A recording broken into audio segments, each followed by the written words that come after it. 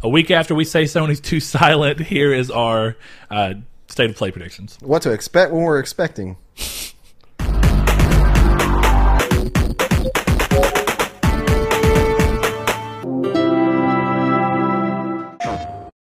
All right, 1:30.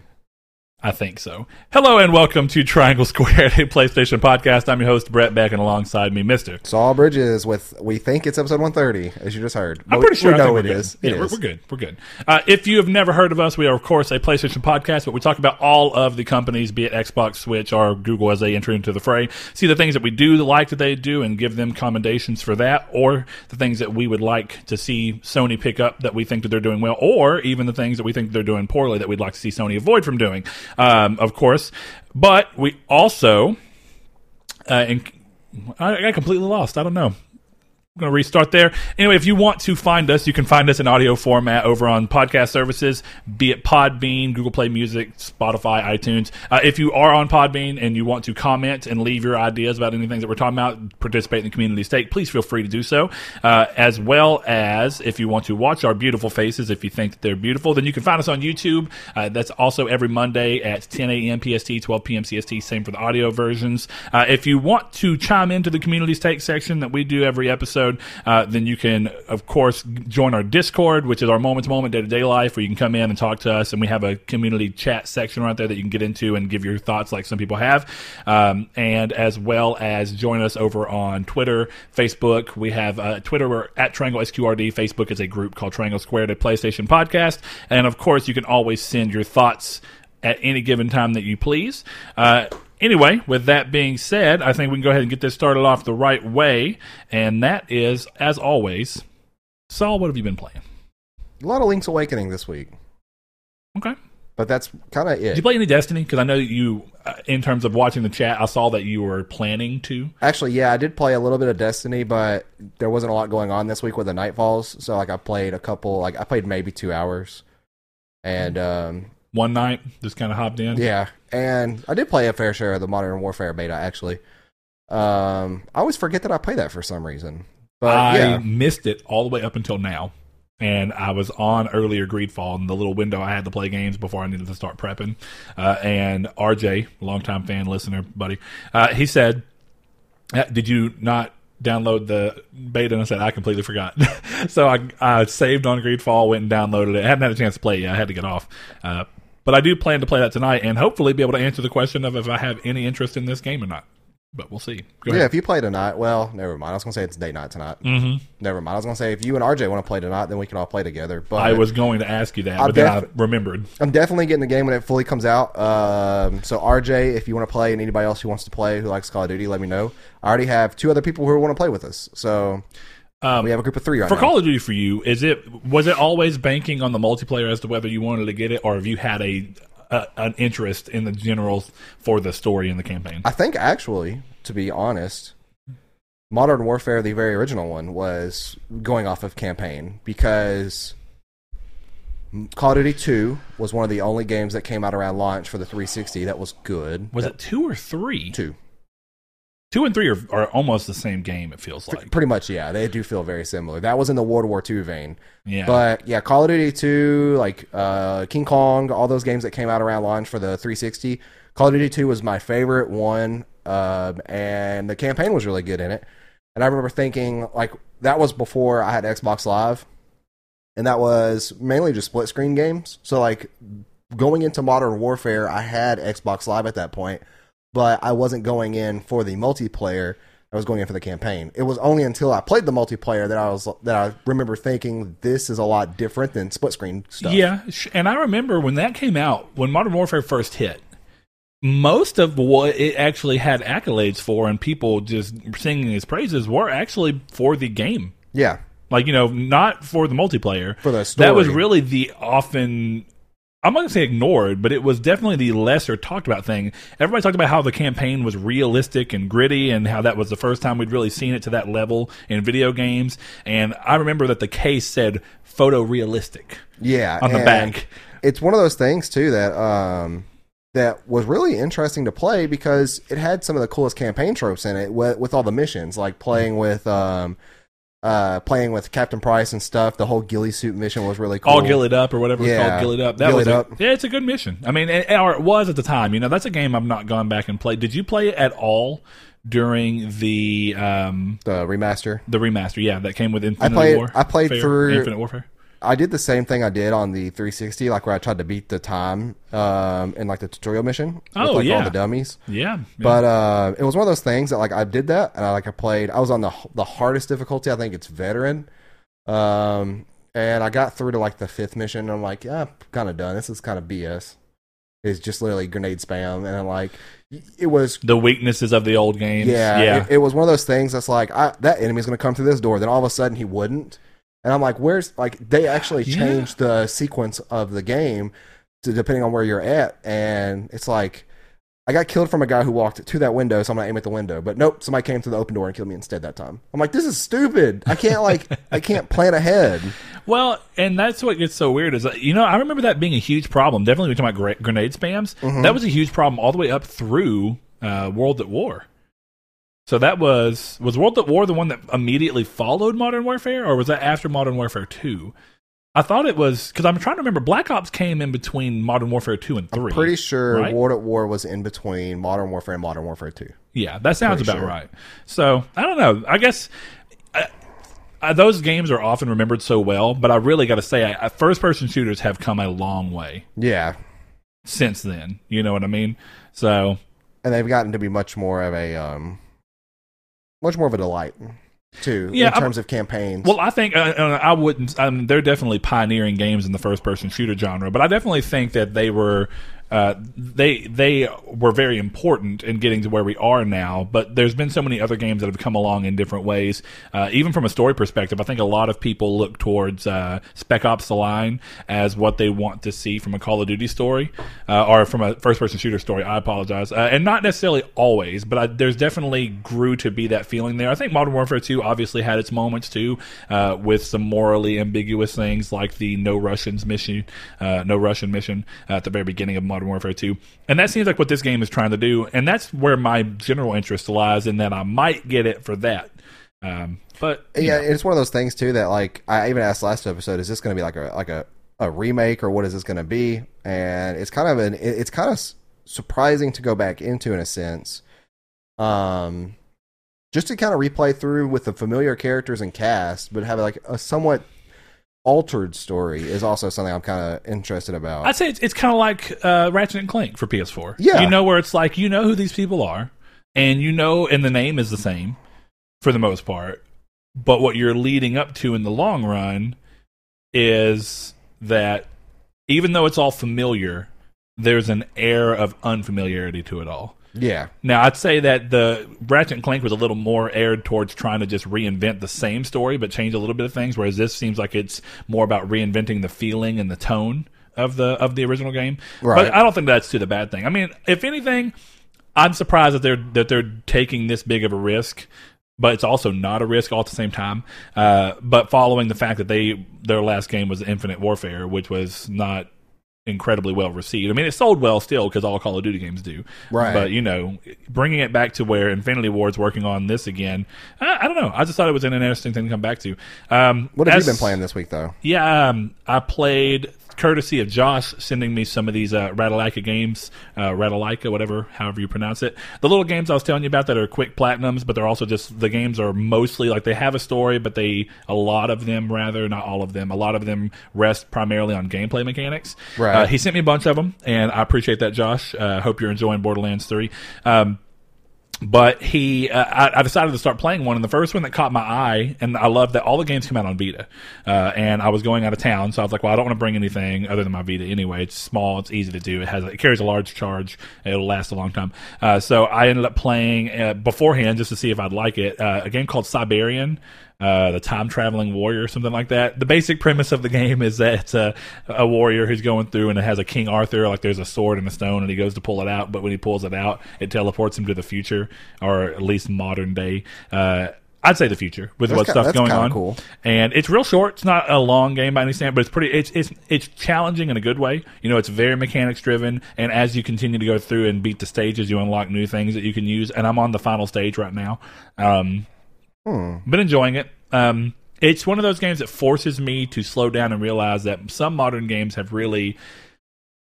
The simplicity of old games is a really good thing, because it's like these things are always going to ring true.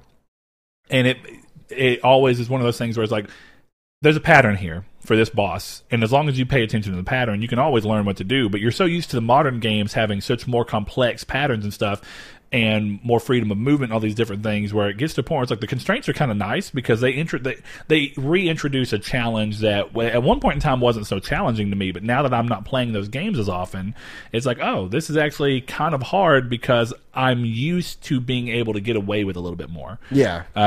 But it was nice, and I really enjoy it. So there's a couple of other ones that I plan on starting too. I'm probably going to play them exclusively on Vita, just because I've been looking for something to play on Vita anyway to appreciate my little baby. So that was that. I picked up Greedfall. I know that I've talked about it a number of times as to whether I wanted to get it. I was really interested to see where Spiders was going to go. And I heard you saying it was kind of clunky. A little bit. It's not bad. It is... All of their games have had odd combat to me. Yeah. And it's about figuring out how their combat works, but it's also because I decided to start on the hardest difficulty, and it felt like nothing was ever going the way that the game was telling me it was supposed to go. But also I realized how hard it was going to be to platinum the game, and I mean that from multiple playthroughs. You've got to play, you've got to beat the whole game on the hardest difficulty for one of them, which is why I decided to start there. But you got to replay the game so many times anyway, and it was just frustrating me. So I dropped it back down to normal difficulty. I said, I just want to play the game and enjoy it, and I'll get to grips with the combat later. And I have, finally. It looks like a fun game. I was still stumbling at first, even when I dropped the difficulty, but I wasn't dying as quickly. I think I could probably play on the hardest difficulty now. But yeah, I really like it. What something that old RPGs used to do that was really interesting is that they're really not overly focused on combat. Combat is just one facet of the rest of the game. Like, think about like old school BioWare things. Mm-hmm. And that's a lot of people have said, like, Greedfall looks like it's trying to take up the position that BioWare is more or less left. And, in those types of games where you're running around and you see all the different people, a lot of the game comes down to talking about things and discovering things. Like, there is combat, but also one of the things I love is it's got a little bit of that Dishonored thing to it, where there's a lot of ways that you can do the game, where depending on what skills that you choose, there's alternate paths for everything. And you could do violent paths, you could do sneaky paths, you could do paths where you see a weak spot in a wall, and if you've got skill points in alchemy, then you can go through and make a potion and blow a hole in the side of the wall. That's kind of cool. Yeah, I really like these aspects of it. You know what I mean? So it's definitely their prettiest game. It's their most bug-free game, even though it still does have some bugs. It's their most bug-free game I've seen to date. And you played Bound by Flame, right? Unfortunately. Yeah. Do you remember the problems that game had? A lot of like slow, clunky combat and frame rate issues, and I think there was even screen tearing in the game. Mm-hmm. And weird difficulty spikes. You remember how easy the game was until you get to the first boss, and then suddenly the first boss is like one hit, he kills you. But the game didn't do anything to teach you how to the movesets that you needed. Yeah. So this game has almost completely fixed every one of those issues, and I really appreciate that, because it feels like the game is less about combat. Though it's obviously a strong point in the game, there's so much customization that's really nice in the game. If you want to dump points into being able to craft, you can go to workbenches, and every item, every weapon, every piece of armor that you have, you can craft extra things onto it. So if you have a boring sword, you can craft a new pommel for it, a new hilt, and change the way the sword looks almost entirely, while also giving it benefits in the stats. And you can do that with armor. So if you have a piece of armor, and you're like, well, everybody technically has this piece of armor, but I'm going to go through and add a pauldron over here, and I'm going to add, a metal piece across the chest that'll be like a hit guard. So you can really customize it. That's kind of cool. It's really cool. I may look into getting it in the case it's like a slowdown of any kind. Yeah, sure. I mean, and it's a $50 brand new game normally, but I wasn't going to get it, and I went to GameStop. And what ended up happening is that, and this has happened twice now, both of these are Focus Home Interactive games. I went to GameStop a day after release for Plague Tale because I'd forgotten to pre-order it, and they didn't have it anywhere. Nowhere in town. And not because the game just had such high demand, because they only ordered pre-order copies. Yeah, Seth told me yesterday that he was trying to get the, and I don't know if you were there at this point when we were eating, but he said that he tried to get the Pokemon Switch Lite. It's like GameStop only took one pre-order. Yes, like, I've heard that story. What is the point of your store anymore? Yeah, and that's the problem that bothers me. You know, I don't want to see GameStop go away. I do have a soft spot for them, and I like them. But you know, why They're doing it to themselves. Though. Why That's does I a don't care. dedicated game store that should have the biggest, widest variety of games available not have the game I want? But then I go to Walmart, they have the game, and not only do they have the game, they have it for $10 cheaper. It's kind of across the board. I think I begrudgingly might start buying the new games that I can from Walmart. Oh, dude. So I told you, I'm not going to retell it on the podcast, but I told you about what happened with Amazon stuff and getting the Switch Lite. Yep. I was going to Best Buy instead. I did not go to GameStop. I didn't do anything of that. Mm-hmm. Dude, it's so, like, if you know what you're wanting to get at Best Buy, it's so quick to get in and out. Yes. And literally, it took, and I actually could go into this on Dickish at Best about GameStop and stuff, since this isn't really the place for it, but dude, the conversation I had with the guy was friendly. It was like, it lasted the duration of the checkout, which is how those conversations should go. And then I was on my way. Mm-hmm. And when I buy stuff from Best Buy, I enjoy it. Yeah, I won't even bother with GameStop anymore.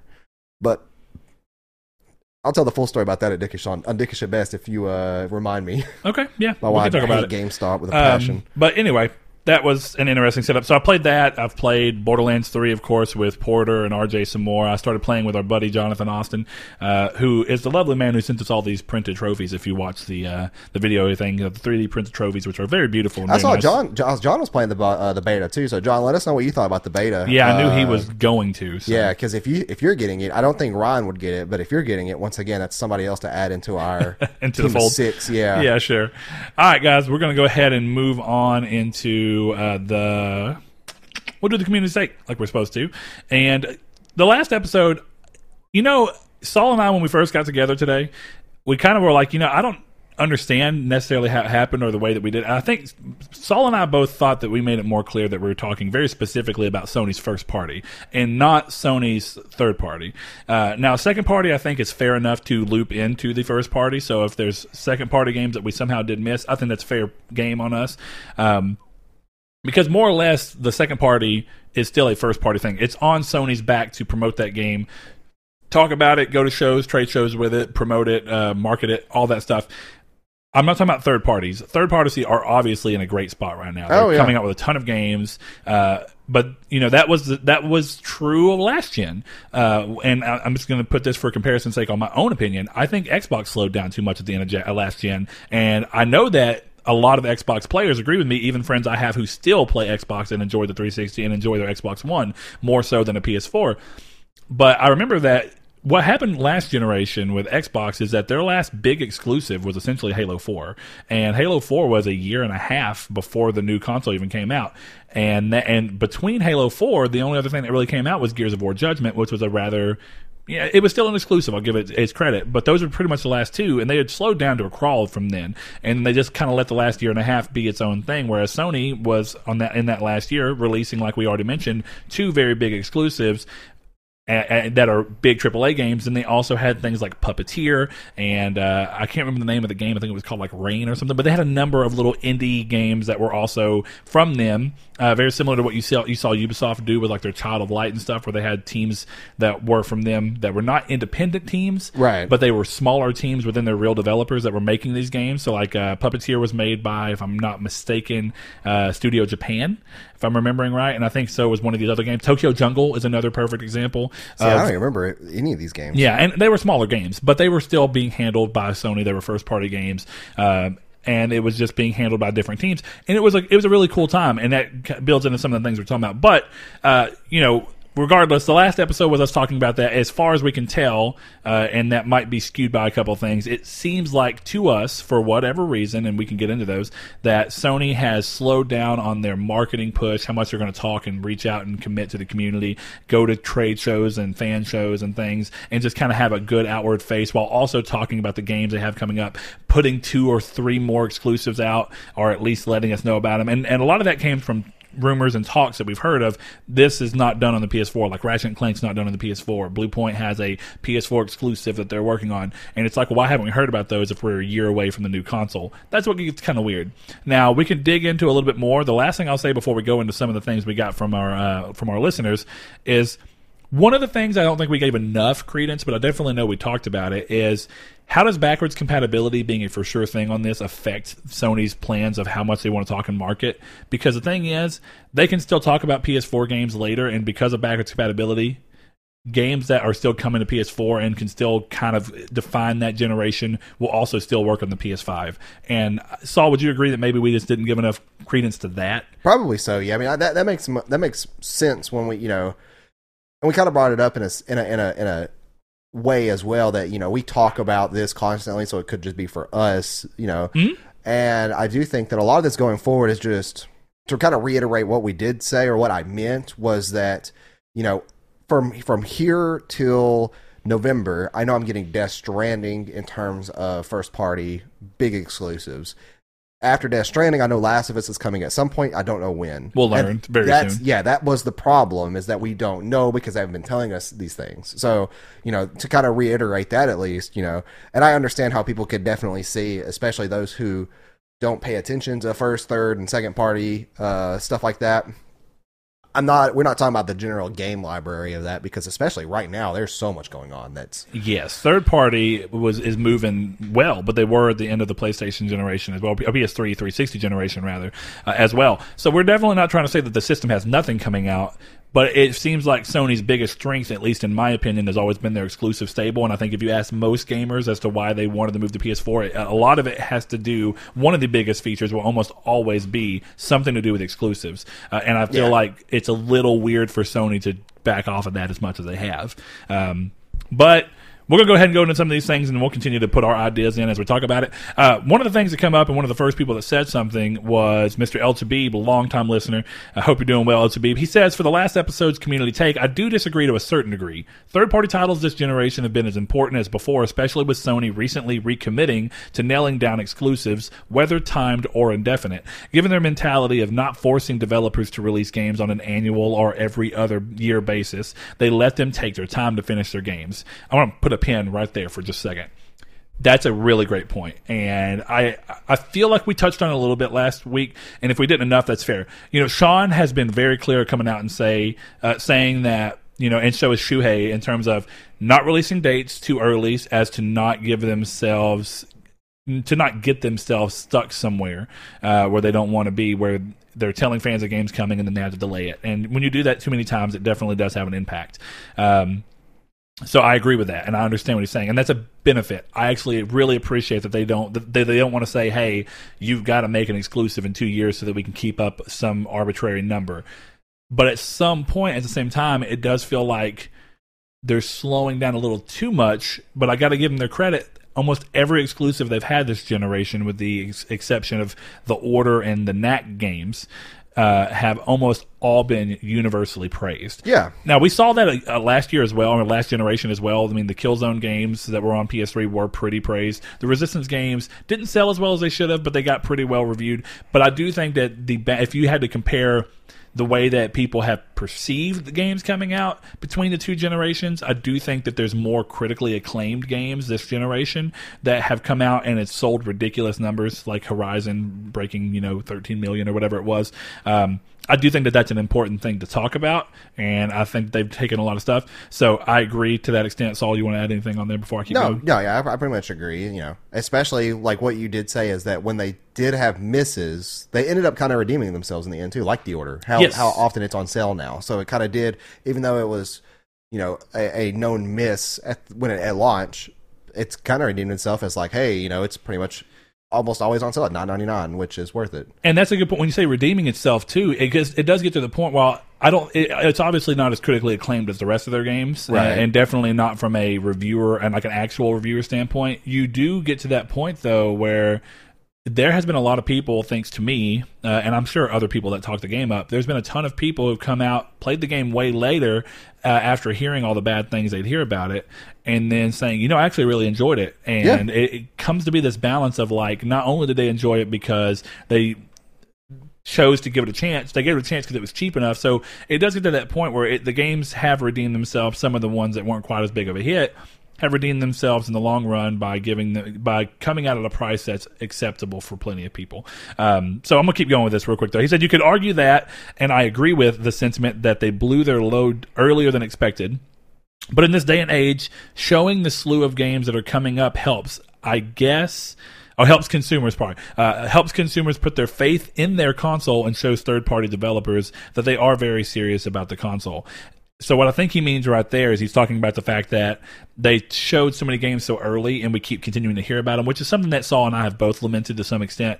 And that is a benefit of that. It's to the more core consumer, it feels like we're seeing something too much to an extent. But to other consumers that are a little bit more casual, it shows that, oh, hey, if I buy a PlayStation right now, these are some of the games I can look forward to before the end of the system, however long that may be. Right. And then it does add the benefit of letting third-party developers see that, well, they're not going to abandon the system, which I guess I'll definitely give the clearance on the clarification on there. That is a benefit when you look at how it's a chicken and an egg situation, right?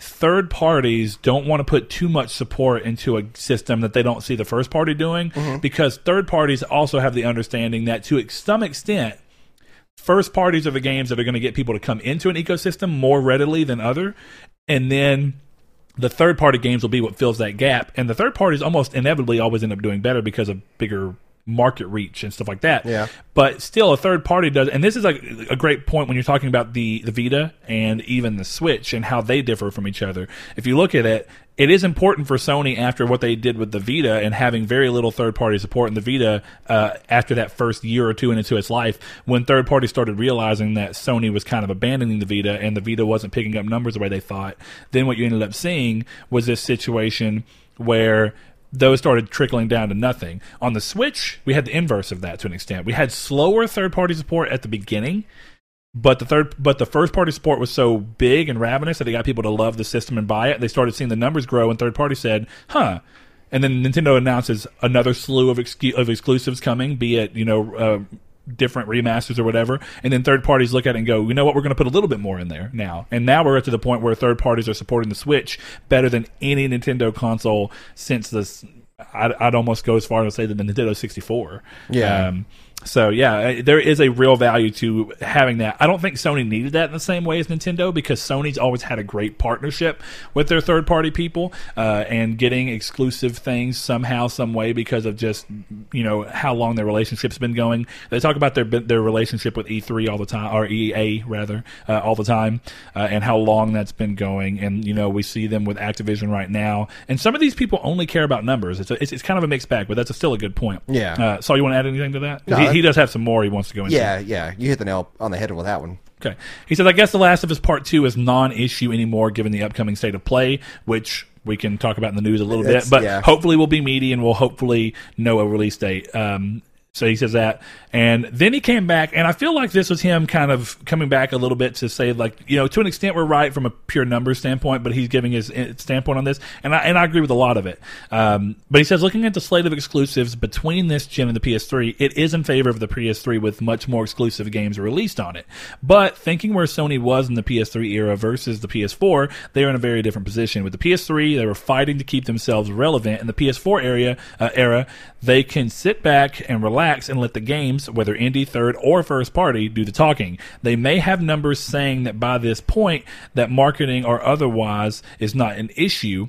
Coming to a certain periods of time to discuss their games is as good as talking all the time. And that is true. One of the biggest things that we have as an outsider looking in and giving our opinion as best we can is we don't quite understand where Sony gets their information from that may lead them to make these decisions, or if that's information that's even being there. You think it is? I have a good feeling that most companies really rely on market data. Yeah. And market data has to be fed by something. I don't think market data is perfect. I don't think any study is ever perfect because it's always a small thing, and that becomes dependent on the area you're in, the balance of core to casual gamers, and that. And core I do mean core gamers as a bigger swath than some people would consider. But still, I think that's important. Anything on there? No, it makes sense, especially going to your core gamer thing, what you mean by that, I'm sure, is mobile gaming. Stuff like that, where people are typically more harsh to judge on what is and what is a core gamer. Yeah, my point of that is I think a lot of people even consider people who... I think that you can consider someone not a casual, and if they're not a casual, I think they kind of go into casual. Even if you wanted to kind of give it a bridge of a casual core gamer, which casual core sounds like the greatest new metal genre in the world. Yeah. Isn't there easy core? So I guess it kind of makes sense. Yeah, anyway, casual core, easy core. For music. But, you could say like a casual core would be like maybe the in-between. But I'm still going to fold them more to the core gamer of the people who do buy like a sports game every year and then also will occasionally buy like 2 or 3 third-party releases that are not that. I do think that some people gatekeep a little, and I really don't like to use the word gatekeeping, but it's kind of a perfect example of what you're trying to get across, which I feel like people try and exclude certain people from the status of being a core gamer because they want to think that a core gamer has to be kind of like me and Saul where we buy so many games. I don't think that that's necessarily true, but I think that's definitely up for opinion and argument as well. Yeah. Anyway, to finish off LTB stuff real quick, before I go on his, I do agree that yes, the PS3 had much more exclusive games on it for a number of reasons. Partially because Sony needed to catch up, and they understood after their really bad launch, they understood that the only way they were going to get people back into their thing is to constantly release a great stream of games, support games that otherwise might not even get made, and just put stuff out like that. And we've seen that kind of go in through to this generation as well. But the other thing that the PS3 had going for it, it was on the market for 2 more years than what we're going to see the PS4 being on the market for by the time that the PS5 releases, is what it looks like. So yeah, that's important, and I do think that there's a benefit in not just constantly releasing games because you feel like you have to. If you don't have to, like they did in the PS3, they really did have to, and they still put out some amazing games. But if you don't have to, why not let your people make the best game they possibly can? Yeah. And build yourself a reputation that the competition does not have. Yeah. And that is a clear part where Sony has really won people over in comparison to Xbox this generation. Xbox has done better on new IP and getting exclusives out a little more often. But I still think when you look at critical acclaim, Sony is really kind of overwashed everybody outside of Nintendo. But Nintendo still exists in a slightly different realm. So, really different realm. Yeah, I get a lot of his points, and I agree with what he's saying to a certain extent. One of the things I also want to bring up real quick, and this one will be a lot quicker, comes down to Mr. Josh Ayers. He was talking about, in response to this, he says, I understand how you feel with Sony slowing down, but I think you're just not interested in what they are doing. In October, we have Concrete Genie, Medieval. We just had Erica Shadow drop. So yes, Sony are not going balls to the wall with AAA games. They are making smaller games, or at least helping smaller teams to release games. Predator Hunting Ground is another one that we learned about in the earlier, I want to say that was the May State of Play. And he says, that's next year. And the same thing, we only kind of had a drought. And I did say, in response to that, this was actually spoken about in the podcast discussion, but it definitely ties into this, and I think Saul would probably agree with this to an extent, but I know that I was more involved with PS3, so Saul's going to feel a little different. I already brought him up earlier, but I said, I'm interested in what they're doing. Erica is definitely a good point. I'm unsure of how I feel about it, but it is a smaller game they're helping. Concrete Genie and Medieval both look fantastic, and I'm glad they're coming. One's a remake, so it stands on a little bit of different ground. One's a brand new game, and I really appreciate Concrete Genie. I love Medieval, but I'm not going to give them just mad props for putting out a remake when there's more they could be doing, because this isn't even from it's a first party game, it's a second party game at this point, but with a first party property, whereas Concrete Genie is all across the board, first party game, first party property coming together, and it's all new. I appreciate that. But anyway, he says, in terms of slowing down, they're going silent towards the public. And that was, I think, Saul and I's greater point. It's not saying that these things aren't happening, but we're not seeing them often enough. We're not seeing the executives be as talkative on Twitter as they were in the early generation, when we'd see them interact with fans a lot more, answer a little bit more questions, not be so tight-lipped, but also understand that there is a point in being a business and keeping some things under wraps. I feel like there's a better balance that they could strike. We also see them skipping out on too many trade shows, too many fan shows, like we already talked about. And I guess that what I said on here is that with them skipping out on these things, they plan to somewhat fill that gap, but they've never done it because there's no regularity to it. So State of Play is a real thing, but there's no regularity to that at all. And I think that was one of Saul's complaints last episode. Yeah, it's at least like the way that Nintendo does theirs and kind of just pops up with theirs randomly. At least there's almost and what people have deducted down to almost as like a hidden schedule, like where we know that or maybe even tweets reveal that it's coming soon, and people kind of get this idea of like, we're going to have a direct soon, and we don't know what's going to be in it, but here's what we think is going to be in it. And then you keep up with them a little bit more than I do. How long would you say has been the longest between a direct? It feels like 2 months is about, on average, they'll have a direct. I'd say about 2 months. Yeah, every 2 months you'd have a direct. Yeah, whereas right now we're looking at, 2.5 months for the last State of Play. Or the last State months. It was more than that, 4.5 months. It was in May 9th. It is almost October. Wow. Yeah, so that's my point. Time flies. Anyway, and then, I did talk about the fact that that throughout the PS3 generation, we also saw these little games. They were bringing up things, like I said, we saw Tokyo Jungle Puppeteer, that Rain or whatever it was game where you were like a kid running through and the rain would give you away. I never actually got to play the game, but the other two games were very good in their own rights. But my last wrap up to that, and I think Saul might agree with this, and I want to see what you expound on it to any of that at all, is the more I've thought of it, the more I feel like it's just it's partially a change in perspective, not only because, like Saul said, we do a weekly show, but that the way in which news comes is so different than it was throughout the time period of the PS3, where almost all of the news came via E3 and trade shows. It's way more open now. They're way more different about giving information out on the blog and all these different things, where if you want to reach out and find them, you can. But it still comes down to the thing of the mid-gen refreshes messed around stuff. They changed the way people marketed stuff. You had new hype words to come in off of 4K, HDR, Pro, Enhanced, all these different things that come in. We see that on the Xbox One X as well. But that's not the same thing as, to me, as constantly talking about games. It feels like some of their talk has been able to go around just what the consoles can do. And then lastly, I said that, ironically, the one area that I don't feel like they're slowing down in, and I wish I would have said this last episode, is whether you like it or not, I don't think they've slowed down on PSVR at all, and I appreciate that. It actually looks like they're constantly realizing that they have to talk about it and put stuff out there, because VR is still fledgling. And I guess that's why I look at these two things so differently. Is the PS4 is already dominating, so they're being complacent. The VR is dominating their field, but not as much as it could have been or could be, and it's such an early technology that they feel the need to push it even further. But Saul, if you want to wrap anything up on that. I'm laughing because you said whether we liked it or not, and I'm just like, we stepped into a war with the Cabal on Mars. But yeah, I mean, it's pretty much agreeable. I think that everybody can agree that Sony has been radio silent for major games coming out to end off the generation with a bang, and that, we're finally getting some stuff about Last of Us, but it almost seems kind of pointless because there's a Last of Us event and then a State of Play that's advertising The Last of Us. Like, we can get into a little bit more of that. Yeah, the event is behind closed doors, but we were obviously going to get impressions from it. Yeah, and I think I have an idea of what we're going to actually get with The Last of Us and State of Play that will go on in the main topic. But yeah, I think multiplayer. You think so? Yeah, multiplayer and Last of Us 1 is one of the biggest things about that game. It's still probably going. It does very well. But no, I'm talking about more specifically a couple of things. But yeah, that's probably actually up there. What's it called? Factions? Yeah. Okay.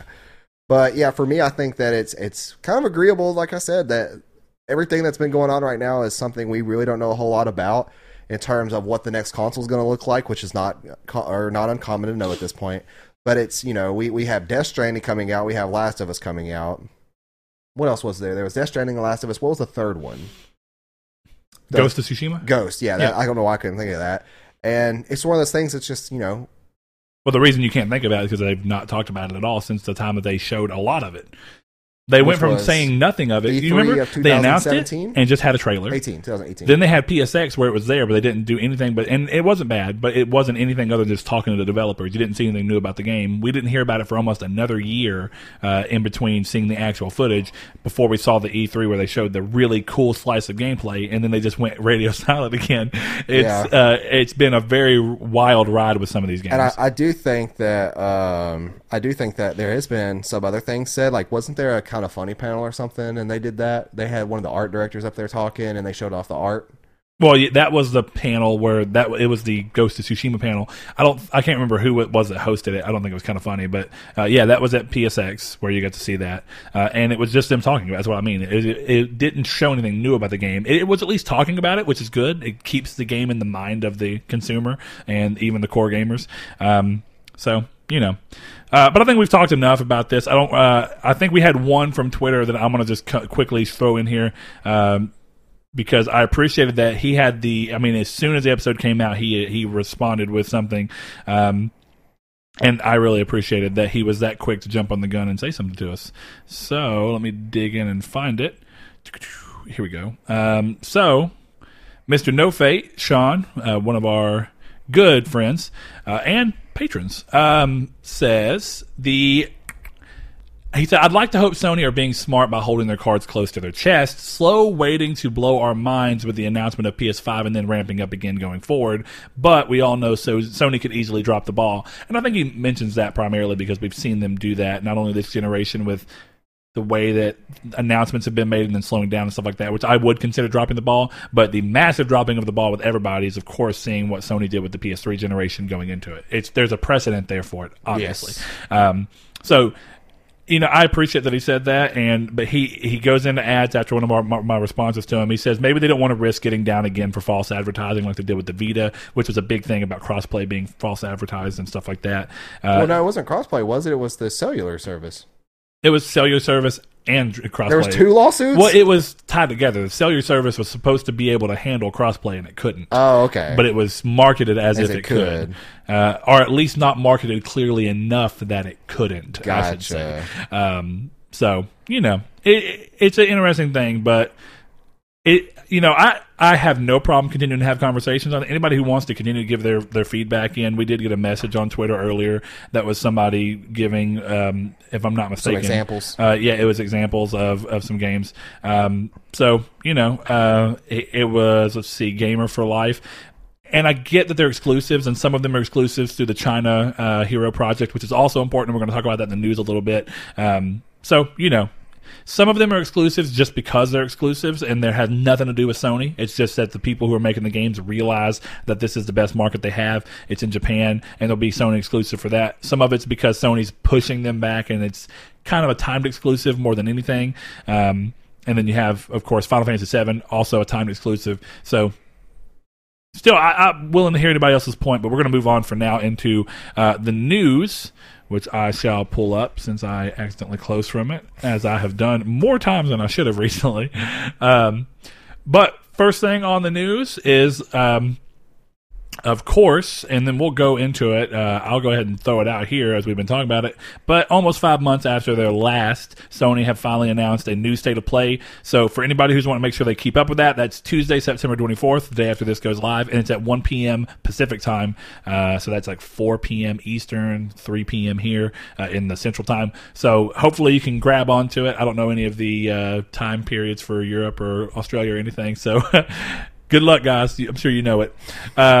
Like Saul was talking about, it's been confirmed that Naughty Dog, that The Last of Us Part 2 will be shown off during the live stream ahead of its behind closed doors event. On the same day, it's a media event where select members of press will allegedly be able to play up to 3 hours of the game if the leaks are to be believed. The Zug EX industry insider is the one who said that. He's normally pretty reliable, so it's entirely possible. But outside of that, nothing else has been confirmed. So we're going to do a little bit of speculating. And let's see. Next up, in a recent interview with Shuhei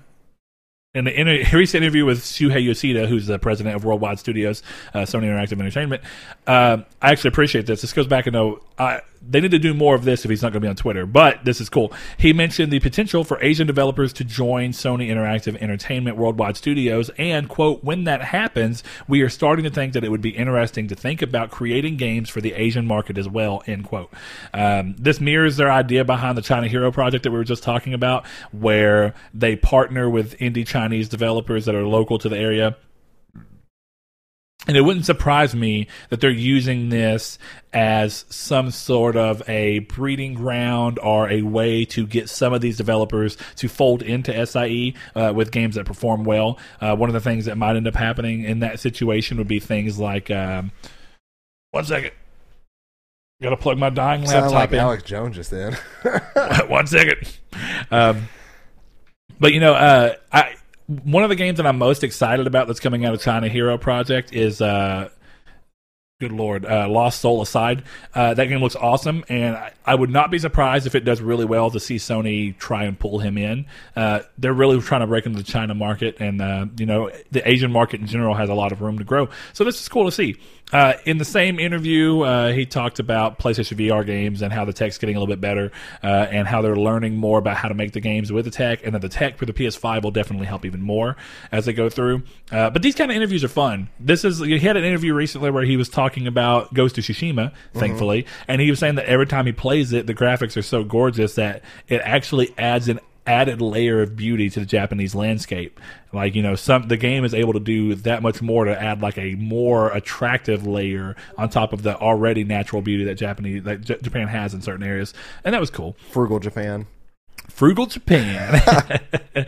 All right, let's see. Last thing I wanted to kind of mention on that, because I thought it was interesting, is that all of that idea, what we talked about with trying to break into the Asian market and all these different things and having people fold in, this all goes in line and ties into, in my opinion, with what Jim Ryan said, PlayStation's head, said in regards to the importance of exclusives. He was talking about exclusives are more important than ever, and that statement obviously ties into the mindset that led them into acquiring Insomniac Games recently, and would obviously be the mindset behind this, is that if those things are really that important, that's what you'd want to do. For all the things that I think definitely Saul thinks that Jim Ryan says that are very stupid, I agree with this 100% actually. Yeah.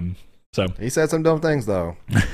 You gotta make some smart comments in there when you make some dumb ones. I know that from experience. I'm still so curious too. Are the dumb comments actually from him? Or are these PR prepared? I mean, they're dumb regardless. Oh, I know. So he had to be the dumb puppet, I guess. Well, I just mean like on weird ones, like where they said, like, one of the things that was always funny was him down talking the older PlayStation games, saying that they looked bad. You remember that? Yeah.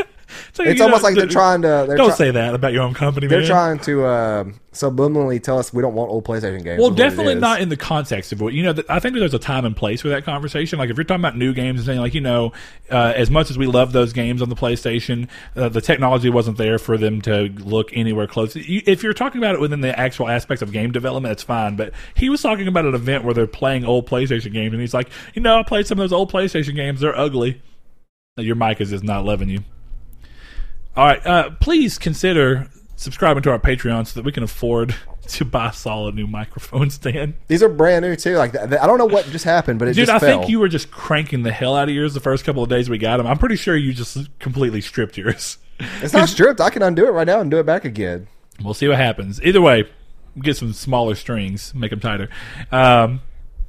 Let's see. Next up, a different interview with Shuhei, as we're continuing going through that, he brings up Media Molecule's Dreams for the first time in a while, and he says that they have a, quote, 10-year vision, end quote, for the game that includes growing the game alongside the community. Now, what's cool about this to me is that this implies that the game will definitely see some form of a life on the PlayStation 5, whether that's due to the confirmed backwards compatibility that we've already talked about a little bit in this episode, or maybe even an official re-release or a patch to further leverage the PS5's power is going to be very interesting to see.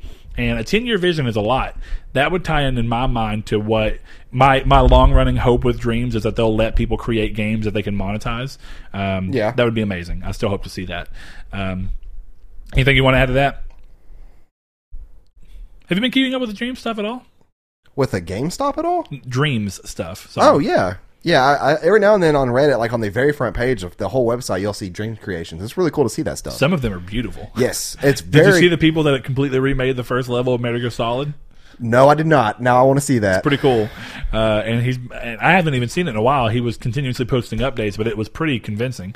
So that was cool. Next up, with Anthems, and yes, Anthem, I will continue to talk about it.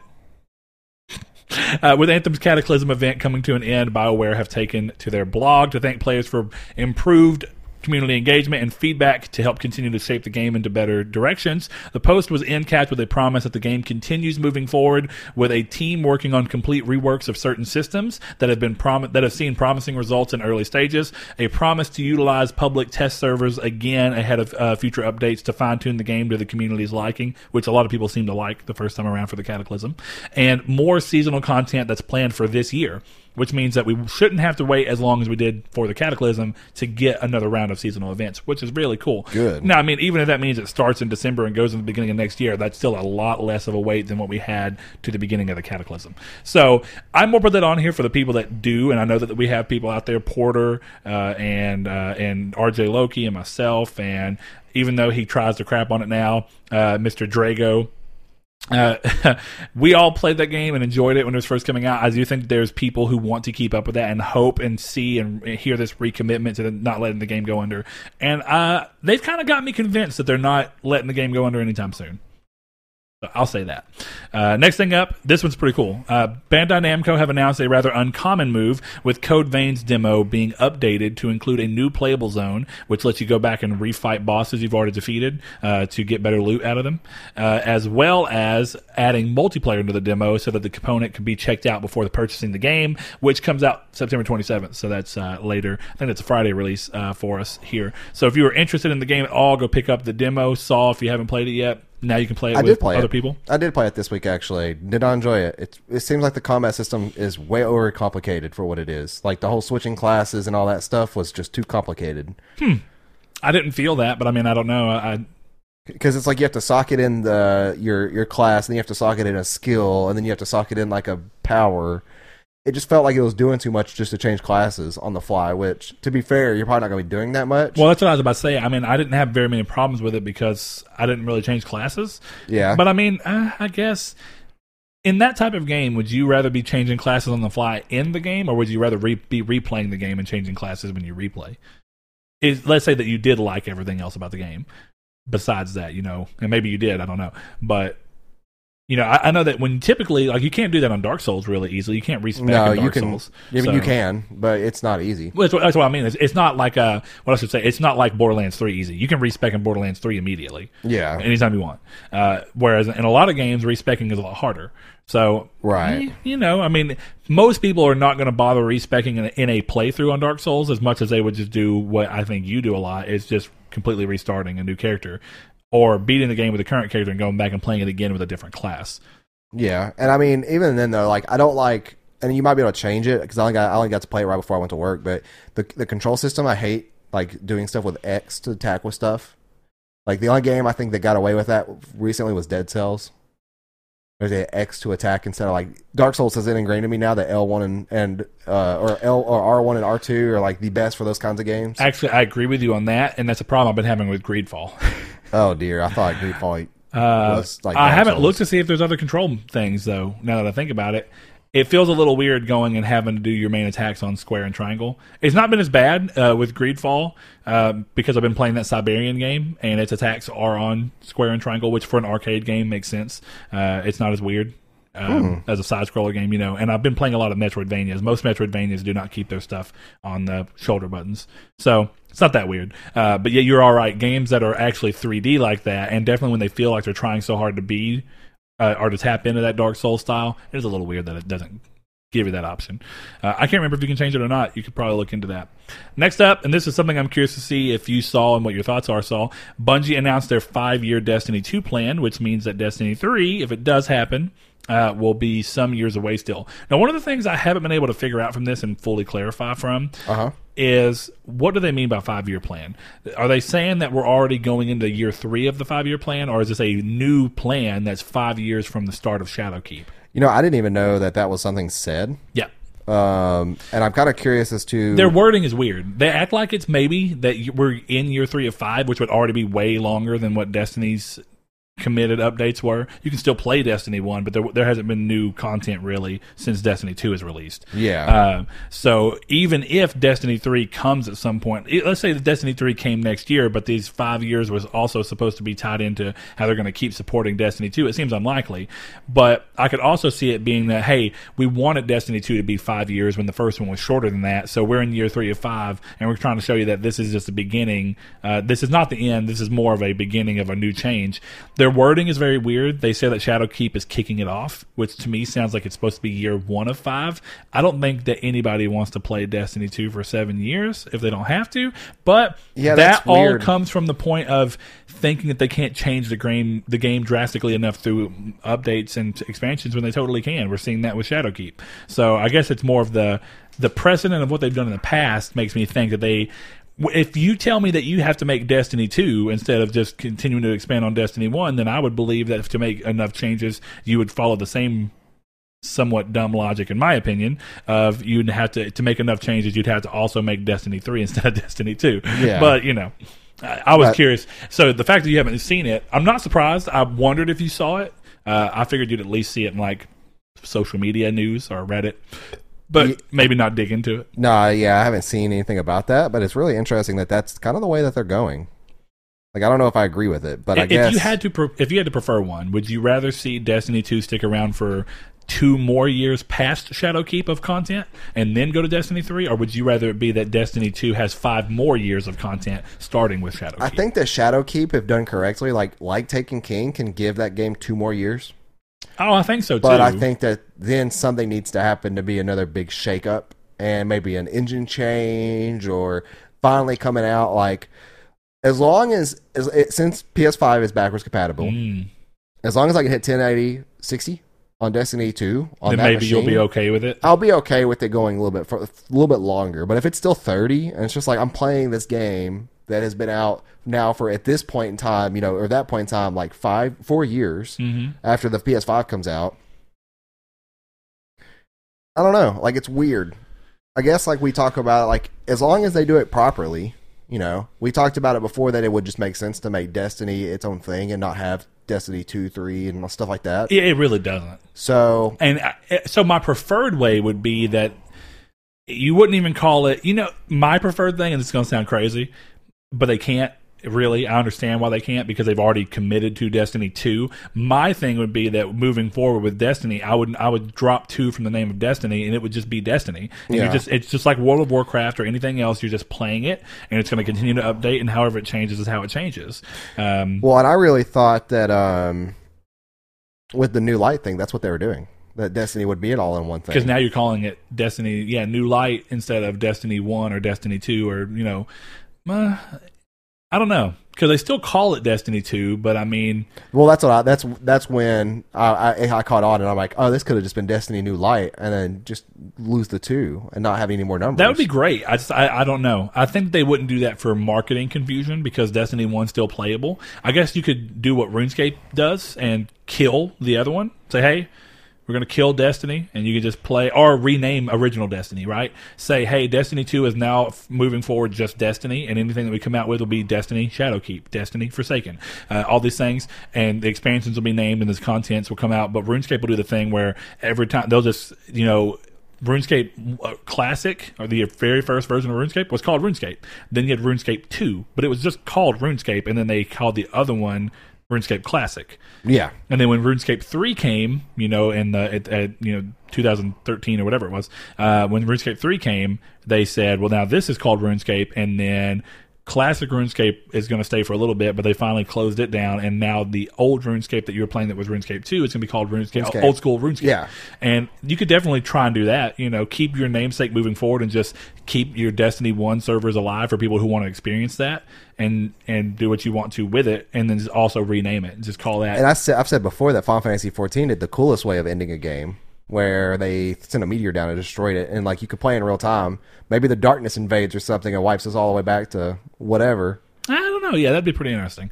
All right, we got one more thing here, and we'll get moving from there. The Medieval remake from Other Ocean has gone gold ahead of its October 25th release date. I'm excited for that game. Didn't mean to give it any kind of... I'm not giving it crap whenever I said that I don't count it as much as I do something like Concrete Genie. I'm very excited for it, and I think it's priced perfectly. $30 for a remake. I want to see more gameplay, amazing. Which is why we're going to... They've shown a lot. I know. I'll see certain bosses, but I don't like... Did you play the original Medieval? Yeah, I played it on PS2. Because I was asking Seth, and Seth was like... Seth didn't even know what it was. Seth has... I learned yesterday, Seth has a really bad memory. Dude, I know. And I was like, surely I will show him a picture of Sir Daniel, and he'll remember it. And he's like... Okay, Seth, we borrowed that game from a kid named Gunner. You should know it. He had it on PS1.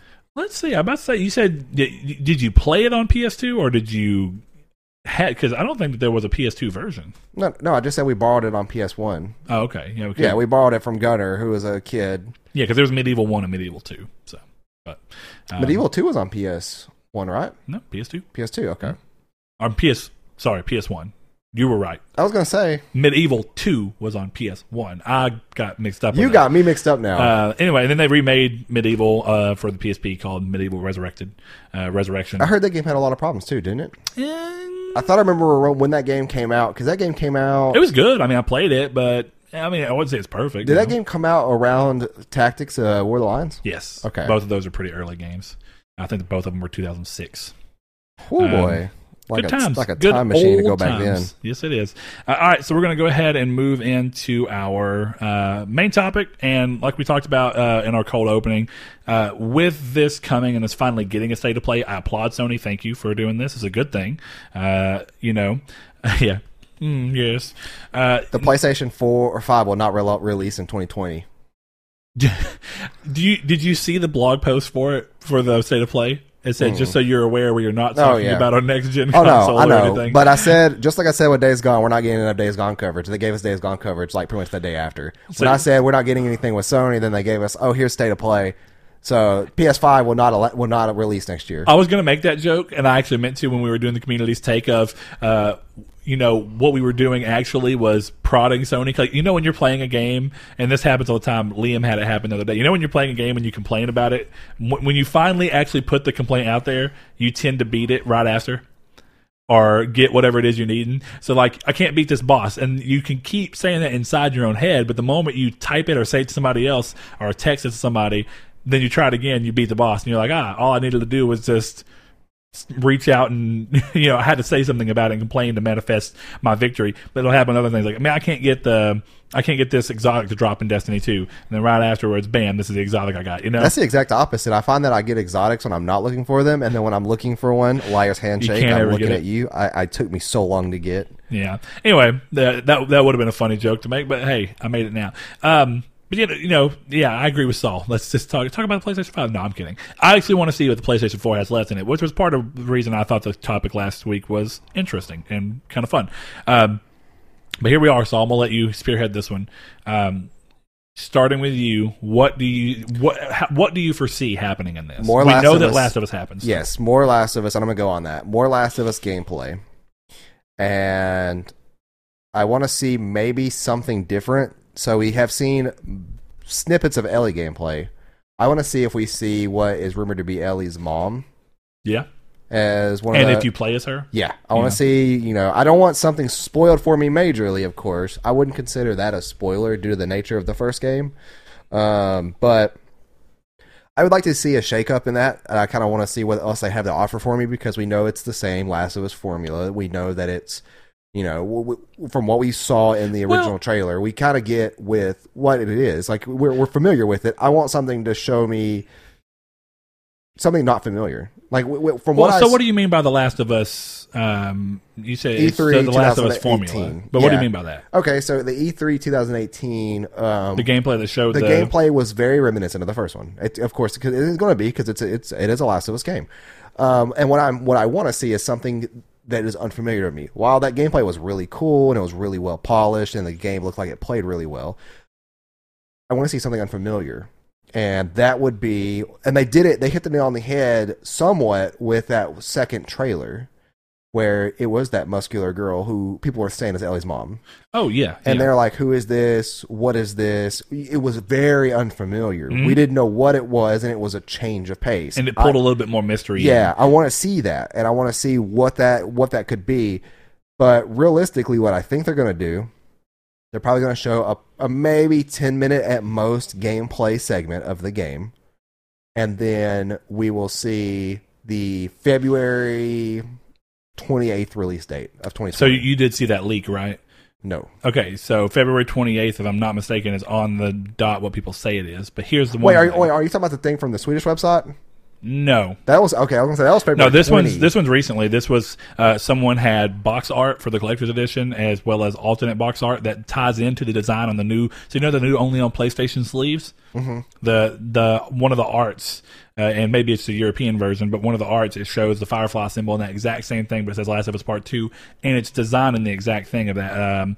Here I could pull it up. I think Liam shared it to Facebook in our group. But anyway, it came from some kind of a website, and that it was leaked. They were able to find it. Well, if that says February 28th, I want to change my answer because I don't trust those. Okay, well, here's my weird thing about that. Is February 15th. My weird things about that is that when you're looking at that, and somebody else pointed this out, but I already thought it the moment I first saw it. See that right there? That looks entirely in line, and it even says only on PlayStation. That looks real. Both of these look real. 100%. I'm not questioning that at all. I'm not too sure, just because that image of Ellie was literally the image I was playing around with the yes, thumbnail. I know. This would be easy to fake. Yes. But I also could see this being clearly. Because I literally have that kind of going on. But it also says pack shot, not final. Don't get me wrong. This could entirely not be real. It's only, and it might just be because, but literally I've been playing around with that exact same image now for the thumbnail. But it looks plausibly real is what I mean. It doesn't, I'm not saying it's going to be real. But look, February 28th, 2020. And that was what the leak said. Ow. Now, that also ties into some stuff that the voice actor for Ellie, Ashley Johnson. In an interview, they said, when's it going to come out? And she kind of quickly said, I think sometime in February. And then the guy quickly went on to something else. And why? People were like, whoa. So, anyway. I can't ever tell stuff like that's planned or if sometimes voice actors just... Is it being coy or is it her not realizing she shouldn't have said it? It seems like it's unlikely to be the second one. And she probably said it with a little bit of a, we're going to stir the community What was the last thing that happened like that where the voice actor said the release date during an interview and it was like, oh wait, no, that's not it. I'm just joking. And it was something. Honestly, I can't What do you guys let us know? Because I know it's been recent, in the past. I don't know. It feels like it's been within the last year. Yeah, and with a game that launched in the last year. I definitely know there was something done, but I don't recall exactly what it was. Anyway, yeah. So keep going. What else? I'm almost guaranteed that we'll get a release date for The Last of Us. I now, guarantee it as well. To end off the state of play, because this is only going to be Last of Us, I do think that is the main focus point of it.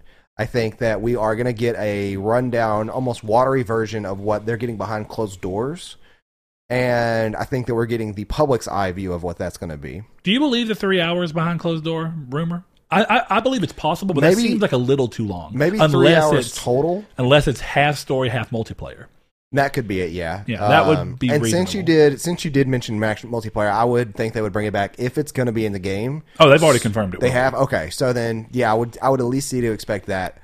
If they put multiplayer on Uncharted 4, which was still well received, when Uncharted never really had people saying that it definitely needed multiplayer, it was always just kind of put in there.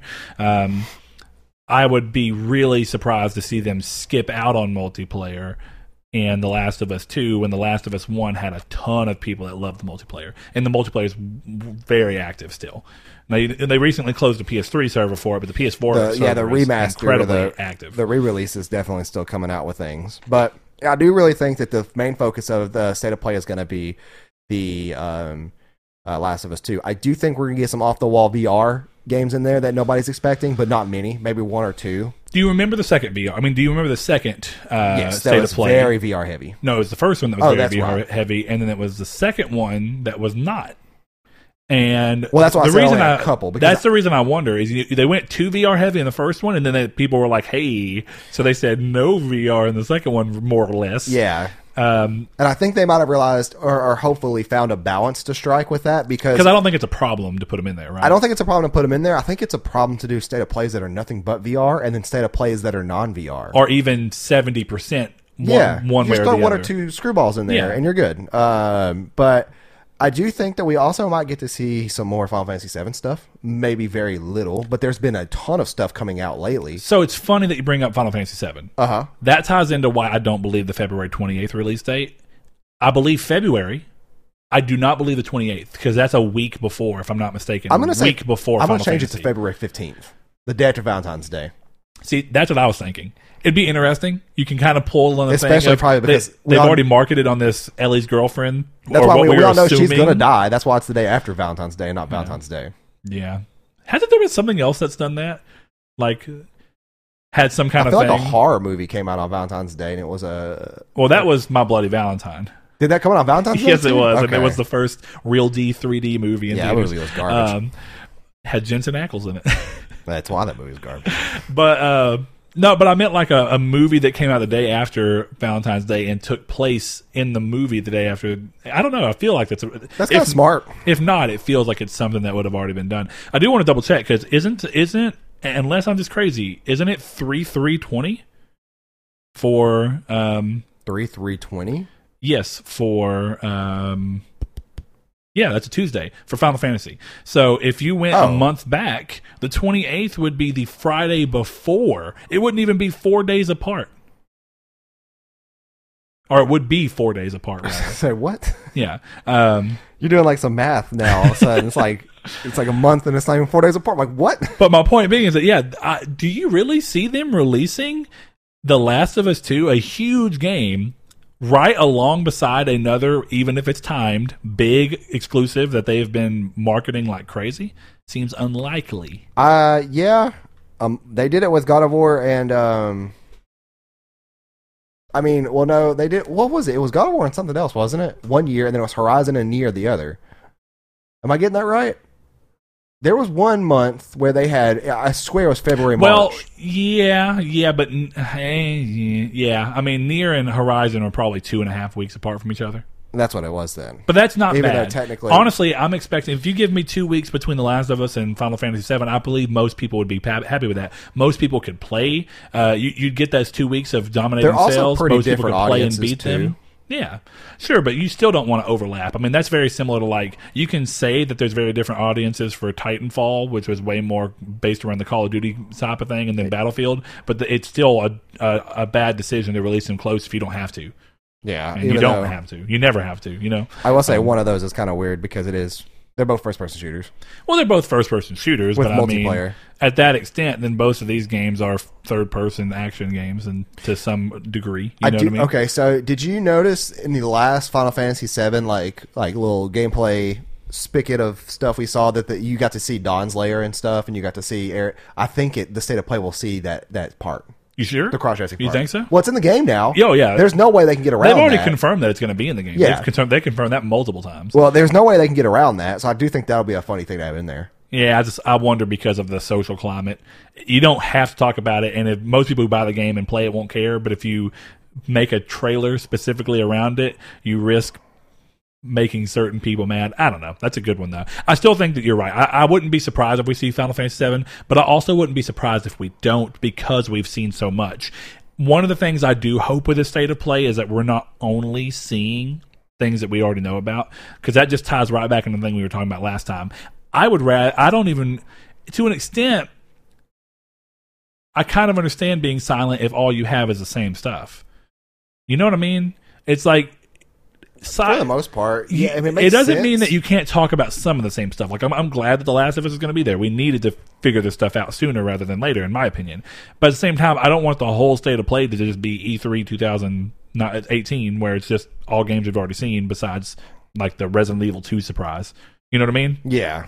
Or Ghost of Tsushima, but which is also quite a surprise. But my point being, as much as I want them to talk, I don't know that I want this state of play. I'd rather this state of play be the one that comes out and says, hey, we realize that you guys still want to see new stuff that we've not talked about. So to that end, I mean, I hope that it's not...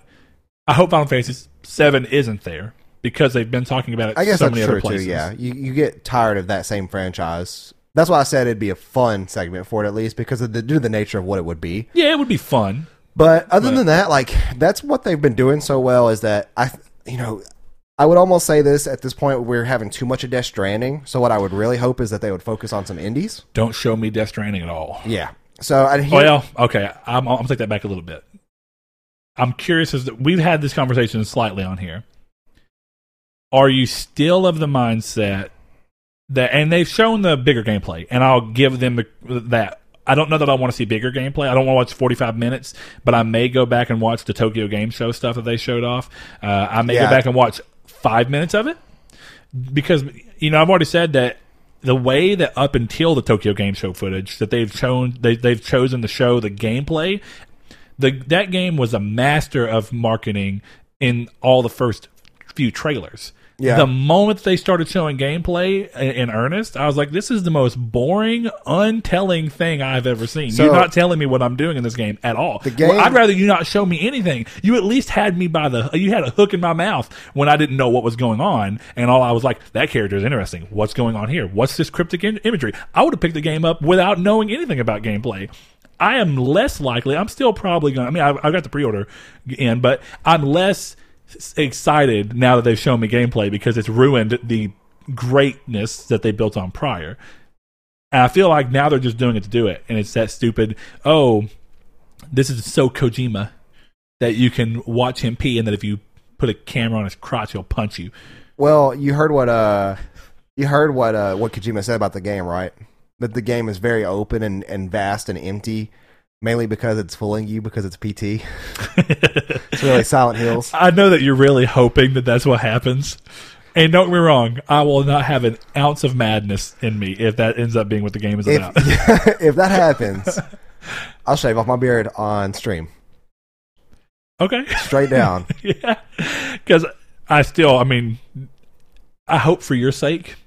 If it doesn't happen. But I don't think it's going to happen. And I don't mean I hope that because I want your beard to be gone, but I hope that your excitement and your commitment to the Death Stranding is PT thing. It's not even that I'm excited about it anymore. It's more of like, come on, Sony, don't let me down.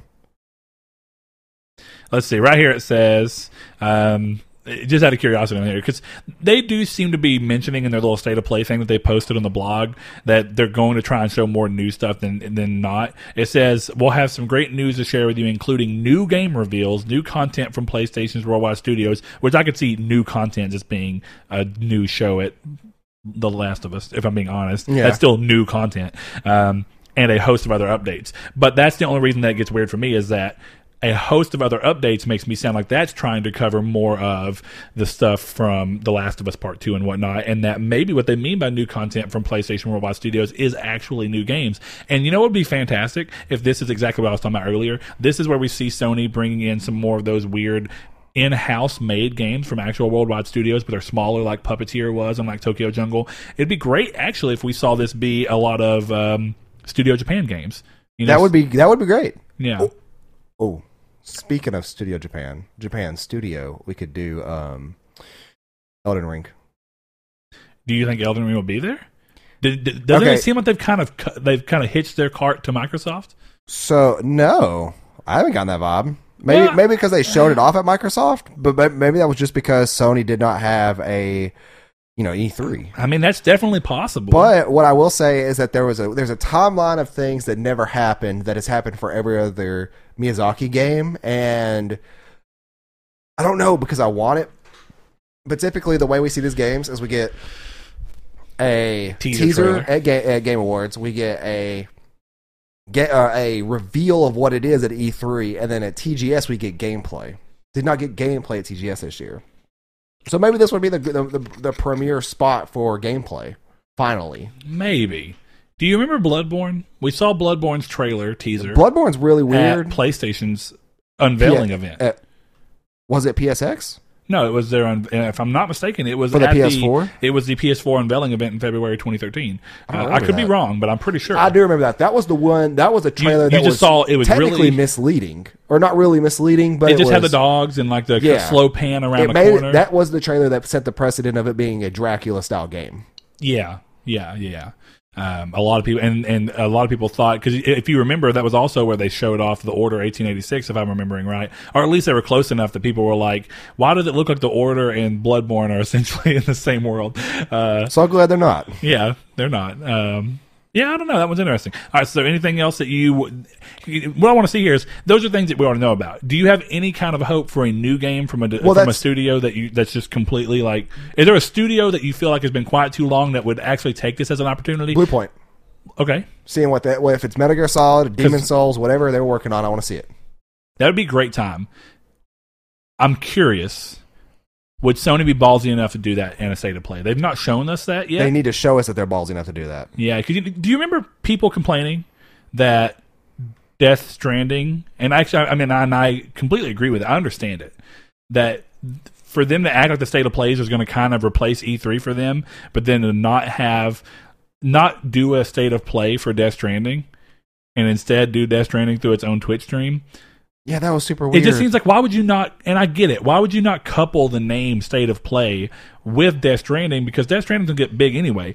If anything, you're going to put more faith behind the State of Play branding by doing that, and it wouldn't have seemed like it was this long of a wait either. It was very odd. Everything that they've done with State of Play has been very odd, and I'm still in the mindset of this is the third State of Play. So as far as I'm concerned, this hopefully is this is where we feel this is where they found their footing and they understand what's going to be. Yeah. They even talk about it. There's going to be some new. It's 20 minutes long and sporting a fresh new look. Is the way that they describe it. And I'm curious as to what the fresh new look is. I wonder is it going to be something like Sean Layden out there? Or is it going to be Jim Ryan? I doubt it would be Jim Ryan. It could be. It could be. But. Yeah. But, and I don't really know what it would, how it would be sporting such a different look. Well, my point, I could see it a number of ways. The first two looked identical. But this also trying to find out what you're doing with these things. One of the great things about these is that they show smaller games, and I do hope that we see those, but show it in the most natural way you can. The most recent Nintendo Direct that talked about the new stuff for Pokemon, the new stuff for Animal Crossing, showed off new games coming, like the Resident Evil games coming to the Switch. We saw the Xenoblade Chronicles remaster, stuff like that. Yeah. I wish we would have saw some newer stuff, but it was still a good state of play, or direct rather. Yeah. And I hope the state of play has got the same idea. Show me some small stuff, for sure. Show me some interesting stuff. And to that end, it would be cool to see Blue Point say whatever their reimagining of a game is, or remake, or whatever it's going to be. And I still, there's been so much hype around Demon's Souls that I actually do think that what better way, I'm going to go ahead and throw it out there. Blue Point's Demon's Souls. The reason I say that is if it is a PS4 exclusive, that means Sony owns the property. Sony owns Demon's Souls. They can very well do that anytime they want. PS5 launch game, though. They do not own Metal Gear Solid, and everybody keeps saying it's Metal Gear Solid. I do not think that Konami would let Sony release it exclusively and have their own developer remaking it, though it's not impossible. Yeah. But I think of the two, it's way more likely that it'd be Demon's Souls. Unless Kojima never left Konami, and that Kojima and this is PT. Up a deal. No, I was going to say they struck up a deal with Kojima himself. That's never going to get old. But my point being, in the long run, is that I do think that if we're going to see it, my idea for that is, do you remember the fervor that they got from announcing that they had a From Software exclusive that was being co-developed with Japan Studio with Bloodborne? And how much goodwill that got them? And while there's not been a Bloodborne 2 yet, what better way to get a little bit of that kind of fan fervor back by saying, well, see, that's what I mean. Instead of talking about Bloodborne 2, since it seems like From Software is not in a position where they can do it right now, then why not go, hey, let Blue Point, with the assistance of Japan Studio, make a remake of Demon's Souls? And that seems like you do two things. The people who have been saddened by the fact that Demon's Souls online servers have been cut are there. The people who are saddened that there's not been a Demon's Souls remastered will get their thing because it's a remake. It's a step above. Then you get to be the point where the people who love Bloodborne but maybe never had the chance to play Demon's Souls, or maybe even love the Dark Souls games but never got to play Demon's Souls and don't want to have to get a PS3 to go back to it. You get to tie into all these things. You get all that great energy. So I'm going to go ahead and say if we do see Blue Point here, and I'll predict that we do, just to do it. This is for fun. They announced it, and it's a Demon's Souls remake. It would make sense. It's the right time to talk about it, and then you could say that it's going to release sometime in mid 2020. It would make sense. It'd be a good summer game. It's going to pick up fine. I mean, don't release it around all these other big games that are coming in the beginning of the year that we're seeing, like Final Fantasy and The Last of Us, very likely. Hit us with Demon's Souls in December. Ooh, that'd be weird. Would be. But I feel like they'd save it for next year. Let that be one of those games. That goes back into my mind of let it be one of those games of the last calendar year of PlayStation. Be like, look at that. In 2020, the year the PlayStation 5 released, Sony released Ratchet and Clank 2. I don't think that's happening. They could do something but very uncommon for them. It's available today. Shadow Drop only. Ain't happening. And also, I feel like they would release that game physically. They just know that'd be that'd be a seller. It's collectors. I'd buy it just from a Dark Souls shelf, even though I don't buy it physically. I have to buy it twice. But yeah, so I'm going to go two things there. One of the two things we talked about last episode that I think, when are you going to do it? This is perfect time. It's either going to be this state of play or the next. If there is another Ratchet and Clank and you just bought Insomniac, then tell me that one of those Insomniac teams is working on a Ratchet and Clank game. Bam. That's one of my predictions. I do agree with Saul. I think that they'll probably start with The Last of Us, but they could end with it. To me, it seemed best to start with something we already know about, but then give us the date, and then go on to new stuff within reason. Sunset Overdrive. I really doubt that we get that. I mean, it's possible. I'm just thinking of things that would surprise me at this point. That would surprise, but you know what? They've been throwing the old ruse cruise around because they've been talking about, like, we have no plans for Sunset Overdrive, blah blah blah blah blah. Here's the thing, though. I really do believe that if we're going to get anything from Insomniac, it's going to be Ratchet. I mean, they have multiple teams. There's no reason they wouldn't be working on it. It makes sense. They have VR teams as well, so we might be seeing some of the Insomniac VR games making their way over to PSVR, the ones that are not already there. We may even see a new VR game teased by Insomniac. Unlikely to me, but possible. Ratchet and Clank, that's one or two Insomniac. remasters. That would be baller. Oh, that would be so good. Hey, dude, if you're Why telling me, haven't they done that? Like that, this would be the perfect time. Kind of while they're being quiet right now, they could be release the remasters of games. Release the Killzone trilogy. Release the Resistance trilogy. Release Killzone, Infamous 1 and 2. Yeah, no, this is the time. If you're gonna be slow or else, like, hey, we're paying homage to the people that didn't play PS3 but have a PS4, and maybe we're interested in these games. Yeah. Also, what would you think about a Blue Point remake of Infamous 1? Ooh. Actually, I'd be more interested in a Blue Point remake of Resistance 1. Oh, that would be cool. Like a dark, gritty World War II shooter that's I would love that. Alien invasion. Oh, won't happen. I really, really doubt it. I feel but like the tone for Resistance from what I played was a little too light. Like, I kind of wish it was a little more grittier, a little more darker. Man. Almost horror, Metro style. I don't know. I don't know. What I'm saying is, I think Metro's a little darker, but Resistance is pretty close, man. Definitely when you start getting towards, like, the third ones. Well, I'm talking about tone and environment, not of story. Okay. Because Resistance was Resistance 1 had the sepia thing going because it was trying to play that World War II thing. I don't want that. I'm glad that they dropped that with every other game. Yeah. 2 was really cool colors. It was vivid and crazy. And then 3 kind of mixed the two. It was not as vivid in a way that felt a little too unrealistic, but it was also like you still had some splashes of color, but it also muted it in certain areas to tie into the tone of what the game was trying to do. It was cool. But yeah, that would be cool. I'd like to see that. Honestly, if we see an announcement of remasters like that'd be great. Who would be doing them is the question. Blue Point is the people that handled the Gravity Rush remaster. They also handled the Uncharted 1, 2, 3 remaster. They handled the Shadow of the Colossus and Ico remaster on PS3, as well as, of course, the remake of Shadow on PS4. But that means that who are they going to go with? Because you notice Medieval didn't go to Blue Point, who I think originally who it would have went with until Blue Point decided they were going to step up and start remaking games. That's what it seems that they're into now, is not remastering, even though they were great at it. So who do we see do that? That's the only thing I'm unsure of, is that Blue Point had a great history of remastering games, and I don't know who would take that role. We have to see what Other Ocean does with the Medieval remake to see what their role would be in terms of are they going to continue to do remakes? Are they going to continue to do remasters? Or are they going to continue with PlayStation anymore at all after this? Yeah, they could become a renowned studio like Blue Point, known for great remasters. That would be awesome. We need more of those. Not a bad thing to have a second great, backup plan remake. Yeah, remake studio. Producers. All right, let's get this wrapped up because Blaze is going to be coming over here in a minute. Sure. I want to say that it would be great if we see a couple of smaller indie style games from Japan Studio. That would be awesome. Japan Studio has still been pretty quiet this thing, so that's what I'm hoping. That's a prediction of mine as well as a hope. Ratchet and Clank from Insomniac sequel.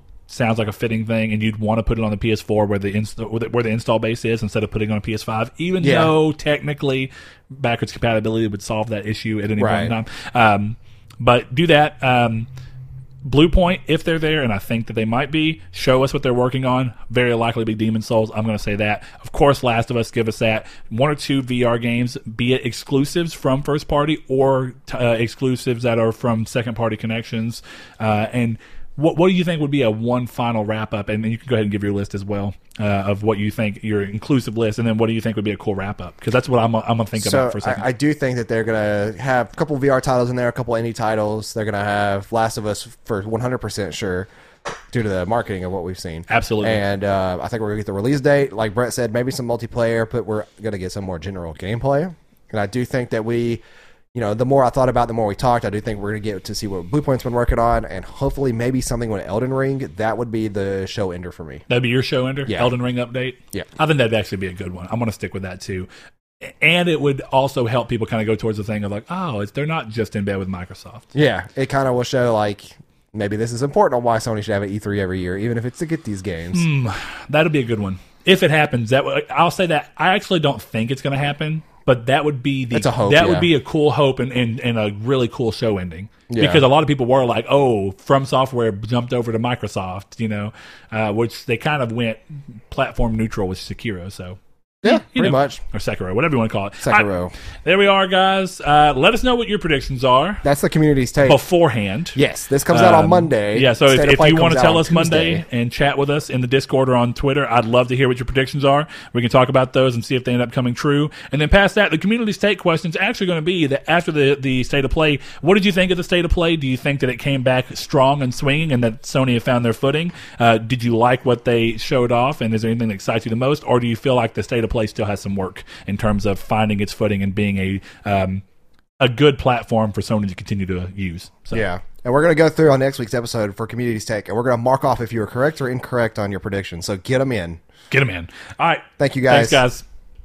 Thanks to our patrons, Dan Barber, Josh Jarrell, Matthew Green. My name is Dan, Douglas Blow, Sean Santarud, Eric McAllister, Matt Sycamore, Funk Turkey, Shadowist, Steven Salazar, The Stonard, Travis Blow, Eduardo Palomino, Stefan Swanlin, Coy Live, a.k.a. Kenny Everyday, if I'm not mistaken, Philip Laguerre, Corey Hickerson, Brian, Donovan Williams, William Digital Spooker, Derek Porter, Josh Ayers, Brandon Edwards, Sean One Neo, Tyler Powers, and Dylan Kirby. If you would like to support the show in any way, shape, or form, head over to patreon.com and give us patreon.com/Nartech and give us as little as $1 a month. Thank you.